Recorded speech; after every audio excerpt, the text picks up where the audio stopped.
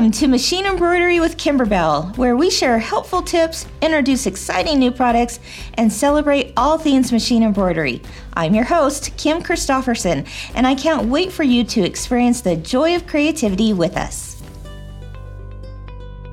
Hello everyone, welcome to Machine Embroidery with Kimberbell. I'm your host, Kim Christofferson, but I've got two friends here with me today. I've got Deanna. Hello everyone. And then we've got our producer in the background, Mr. Andrew. Hi. We couldn't do it without him. Absolutely. Today we're going to be talking about a fun little topic that we reached out to our community about as well. So we've got all kinds of good feedback from them. But the question is, what are some things you wish you knew when starting machine embroidery? Just kind of like aha tips, like, oh, I wish I knew that at the beginning. That would have been so helpful. That's what this episode is all about, Deanna. Exactly. Are you ready? I am ready. I need these things in my life. Yeah, if you missed our other podcast episode about, what would you want to know when buying your first embroidery machine, you heard that Deanna is a brand newbie to it. Yes. Yeah, you've been with Kimberbell for a few years, but in a different capacity. Yes, and it had nothing to do with machine embroidery. No, it had to do with numbers. Not nearly as fun. Crunchy numbers, and this is definitely a little more creative than that. And so she's in the market for her first embroidery machine. And so this is a great topic to talk Absolutely. about today, It's right? answering all the questions and giving me ideas that I hadn't even thought of. Yeah. And then I think what we'll do is sprinkle throughout this episode a few interviews that Andrew went out and did. Out on the streets of Kimberbell. Out on the streets of Kimberbell. That's right. Andrew on the street asking people what they wish they knew when they started machine embroidery. And we've got some great responses for that too. So let's just go ahead and jump right in, shall we? All right. So I think this was one thing that came up over and over and over again. And that was stabilizer. Yes. Yes. What they wish they knew about, if they only had known about stabilizers, the different kinds, why you use them, when to use them. Yes. Right. It's a big one. It's a big It one. would save a little bit of a headache, right? Oh, absolutely. Maybe a few tears too. A lot of those. Yeah. Melissa Endicott, one of our followers, she said, create a cheat sheet for stabilizers, thread, and needles so you don't have to constantly look things up. If you make something that comes out perfect, write it down. Write everything down that you used because you will not remember. And that's true. That's so you always true. think you'll remember, No, and then you don't. I can't remember what I had for breakfast I today. try not to. Let's be real. So, the memory is short, but I love the idea of being able to refer back to some notes, as Right. Melissa said, and be like, okay, I used a heavy cutaway or a medium tearaway or And it was whatever. great, or it was too much, or that didn't work the way that I had hoped. Yeah. Or I used a specific fabric with this stabilizer and it didn't work so well. But once I put on, say, fusible backing, it was Whole different project. It was a whole nother project. Exactly. There was lots of comments about stabilizer for sure. It really is confusing when you're new to it. Yeah, definitely. It's just a very different world. I thought this was a good idea. Angie Butterworth said, but the biggest aha for her was to first test stitch a design. She says use similar fabrics, stabilizer, and threads that you would want to use for your final product. You'd much rather, she says, screw up scraps than that beautiful blouse you bought or the baby dress that you purchased for a baby shower. Take it for one who didn't do that and wish she had. That's great advice, Angie. It really is, because you think about how much money you can save by doing it on a scrap rather than your project that you... Yeah, it's worth the little extra time, especially, I would say, in the beginning. At this point, I feel like the experience over the years has been like, okay, I know what stabilizer is going to work for this. Right. Luckily, we also, in our Kimberbell instructions, will make sure that you've got the exact stabilizer you need to have the most success with the project. That's one of the great things about the Kimberbell instructions is not only are they easy to follow, but they tell you all those tips and tricks and the things that are going to make your project turn out the very best. Well, and it's based on actual true testing, right? Absolutely. We've got this team of testers that stitch on all the brands, and they use the different types of Kimberbell stabilizers. So when they say it's going to work, it's going to work. And they've tried it on every machine. Yeah.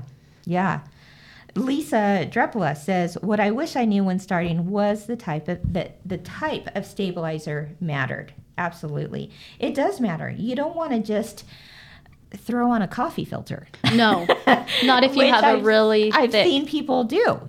They go, "Oh yeah, I can use coffee filters," or I can use. I mean, there's all kinds of things people come up with. Not if you want your project to turn out well, though. But if you want to, make sure something is stabilized correctly, there's the right one for the job, for sure. That's why they sell stabilizer. That's right. That's right. Maxine Nordic said, "In the beginning, I wish I had known about applying fusible backing to the background before embroidering it. It makes a big difference in the embroidery quality." Yeah, so she's referring to our Kimberbell's fusible backing. It's just the right amount of weight and I don't want to say loft because there's really no loft to it, but it is a fusible product that when you fuse it onto the back of your quilt block or really anything that you're embroidering onto, it's thin enough, it's stable, but it's thin enough to make it so that your fabric flows. It's still very supple and soft. That's what I love about it. You still get that I don't even know what word to use, but feeling, that flexibility, right? Yeah. So it still looks natural. It doesn't look stiff, and yes. like that. It doesn't look different from the rest of the fabric. Yeah. Bumping around over here. Yeah. But it stabilizes those threads and makes your project just pop and look that much better. Well, and it reduces greatly. It reduces puckering, which is the dreaded P word in the embroidery world, right? So definitely stabilizer is a big deal. We have all kinds of tutorials on our stabilizer products, how to use it, when to use it, why you want it, that kind of thing. So be sure to check that out over on our YouTube pages. It's important for sure. We also, let's go ahead and bring in your little interview, Andrew, with Rachel here at Kimberbell. She was talking about the importance of, well, I'll let Rachel do the talking. And then if you could go back to when you first started machine embroidery and give them any advice, like what you wish you would have known, what would you say to yourself? Like keep your machine clean, change your needles, like a lot. A sharp needle makes a big difference. I guess just machine maintenance, like make sure your machine's in a good place and you're taking care of it and taking the time to clean it and make sure it's working well. Perfect. That's great. That is the first time we've had someone say that. So we've had a lot of comments. So it's good. That's a good tip, I think. So no needle breakage, I think. Yeah. That'll be good. Okay. I love her 2 points that she brought up. Machine maintenance and needles. I think sometimes we forget about the maintenance of the machine. Oh. And it's just like anything else. The better we take care of it and Don't ask do those me when I last changed the oil in my car. My husband will tell you it wasn't soon enough, but it's a good thing he's reminding me. And the same goes for these machines of ours. They will last longer. They're going to perform better if they get that regular maintenance. Absolutely. So I think, taking it in, some people call it the spa treatment, and they take it in to get their machine cleaned. You can do some, weekly maintenance, probably just even within the comforts of your own home. But certainly that is a bigger deal than I think we make it out to be. And I think when you think about how much you have invested in your machine, why not take those opportunities to just have it running its best, and just it's another opportunity to fix things before they happen too. So just like your sewing machine, you got to get those little fur babies out of there. Exactly. They're not pretty. They're not pretty. Oh my goodness. Nobody wants that. Nobody wants that for sure. And it like you said, you invest in something like this, you want to make sure it lasts. Definitely. Right. And then Rachel brings up the next really good point, and that is needles. How important it is to change your needles. It's funny because I can't remember what I was stitching out now, but the thread was being funny. Yeah. And I never would have thought, I thought that I needed to adjust the tension on the bobbin because it was just pulling weird and leaving gaps. And, Yeah. And someone suggested, well, try changing your needle first. Yeah. And that's exactly what it was. Oh my gosh. And I was something like, I'm simple, so glad right? I wasn't messing around with the tension of your bobbin, because once Exactly. you get that out of whack, it's Yeah. a nightmare. Yeah, absolutely. It makes me think of the acronym that people often use when looking to troubleshoot, and that is TNT: thread, needle, and tension. Tension, you want it to be your last resort. Absolutely. You've tried everything Yeah. else. So you either, maybe your thread, if we go back to the top T, maybe your thread is old. Maybe it has dust on it, dirt, oils on it, Right. and it's shredding. Those are definitely things. Maybe you just threaded your machine wrong. Right. And just the fact that you could just rethread both your bobbin and your top thread, I think solves a lot of problems right Absolutely. there. Right? Absolutely. So definitely thread. And then the second would be That look needle. at your needle. Yeah. Yeah, TNT. Look at your needle. Change your needle. In fact, Joy, our friend Joy over at Kimberbell, she suggests that you change your needle every 7 to 8 hours in a project. What do you think about How that? rare do we do? I mean, I bet our projects would turn out much better, and we wouldn't have those little issues crop up if we were using that as a rule. Yeah. To change it out way more frequently than you think you should. Yeah. Is what I took away from that. For sure. It's definitely a good rule of thumb. In fact, we have a little statement here from our friends at Schmetz Needles. They say the easiest way to improve your stitch quality is to change the needle. So they mentioned in their little pocket guide, which I absolutely love and recommend, is that worn or damaged needles often result in shredded or broken threads, skipped or uneven stitches, puckering or damaged fabrics, or popping clicking sound during sewing. So I think this definitely would apply whether you're, changing your needle on your sewing machine or you're changing it on your embroidery machine. The important thing is change your needle. Absolutely. Change your needle. Remember, when was it, Deanna? We got together, you and I and Ginger, at my house. Yes. You remember that? It's been a couple of months ago now. But Yeah. yes, I do remember. It was a fun day. Yeah, it was a fun day. We were preparing for another show of ours that you'll be learning a lot more about here very soon, called Inside the Hoop. And that's actually done by video. And so you'll be able to watch this show that Ginger and I and Deanna will be doing. But we were at my house preparing some things, Right. and for the episode. And at one point I had borrowed my sister's embroidery machine because I only have one machine. I know, isn't that weird? I only have one embroidery machine. Sounds crazy, right? Right. I have one embroidery machine, one sewing machine. So I asked my sister, I said, hey, Chris, can I borrow one of your embroidery machines? She's like, yeah, no problem. So that we could all be working at the same time.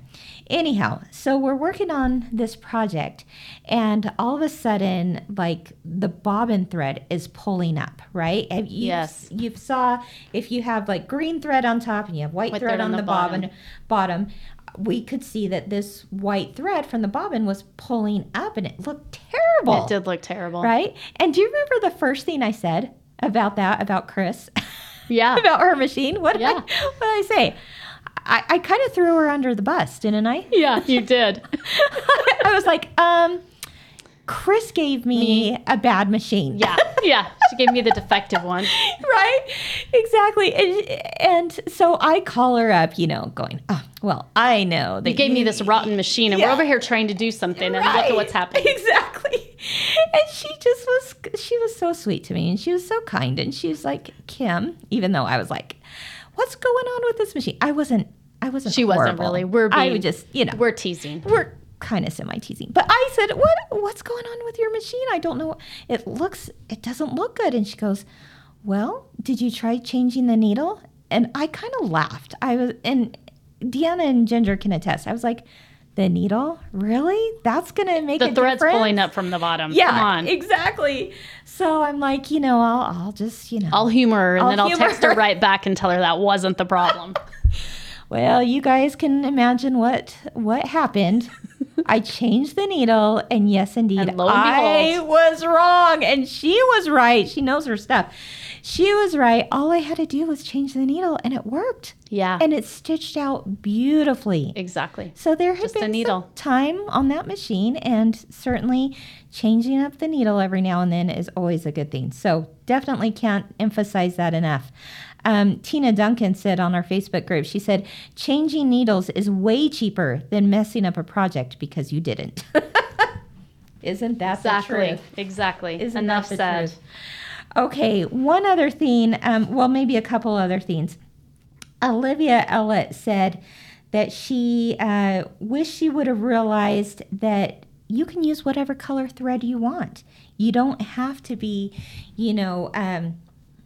tied to just what the designer put in or what your machine is reading as what the color should be. Right. I know that may sound simple, Right. but I think it definitely is an aha moment. And I think sometimes we just get in the groove and we're like, oh, I don't have this red. I've got to run out and buy it because my project may not turn out as good if I don't have this exact red. Yeah. But some of my favorite projects have been the ones that someone just went rogue and did their own thing. Yeah. And they turned out amazing. Absolutely. Absolutely. That's where your creativity can come into play too, where you Right. can go, ooh, what would happen if I changed this flower to yellow instead of purple or vice versa, Right. Right. Yeah, so just something even as simple as that can be an aha moment. She also ends with the most important thing, she says, is to have fun and not stress about things. Oh, I couldn't agree with you more, right? Absolutely. I think when you think back to it, that's really what you're doing. This should be your hobby. This should be Yes. fun for you. Yes. This should be stress-free. This should be alleviating stress, not causing it. Yes, our tagline at Kimberbell is experience the joy of creativity. If you're not having joy, If Why you're bother? in tears, that's not very fun. That's not the right? goal, for and sure. Sometimes, if it happens, the best thing to do is walk away, right? Absolutely. For a little bit, walk away for a day or two. Take a break. Take a break, and then you come back with fresh eyes, and you're like, okay, this truly can be fun. Right. I think those are extreme cases. I would say that the majority are loving it and having fun while doing it.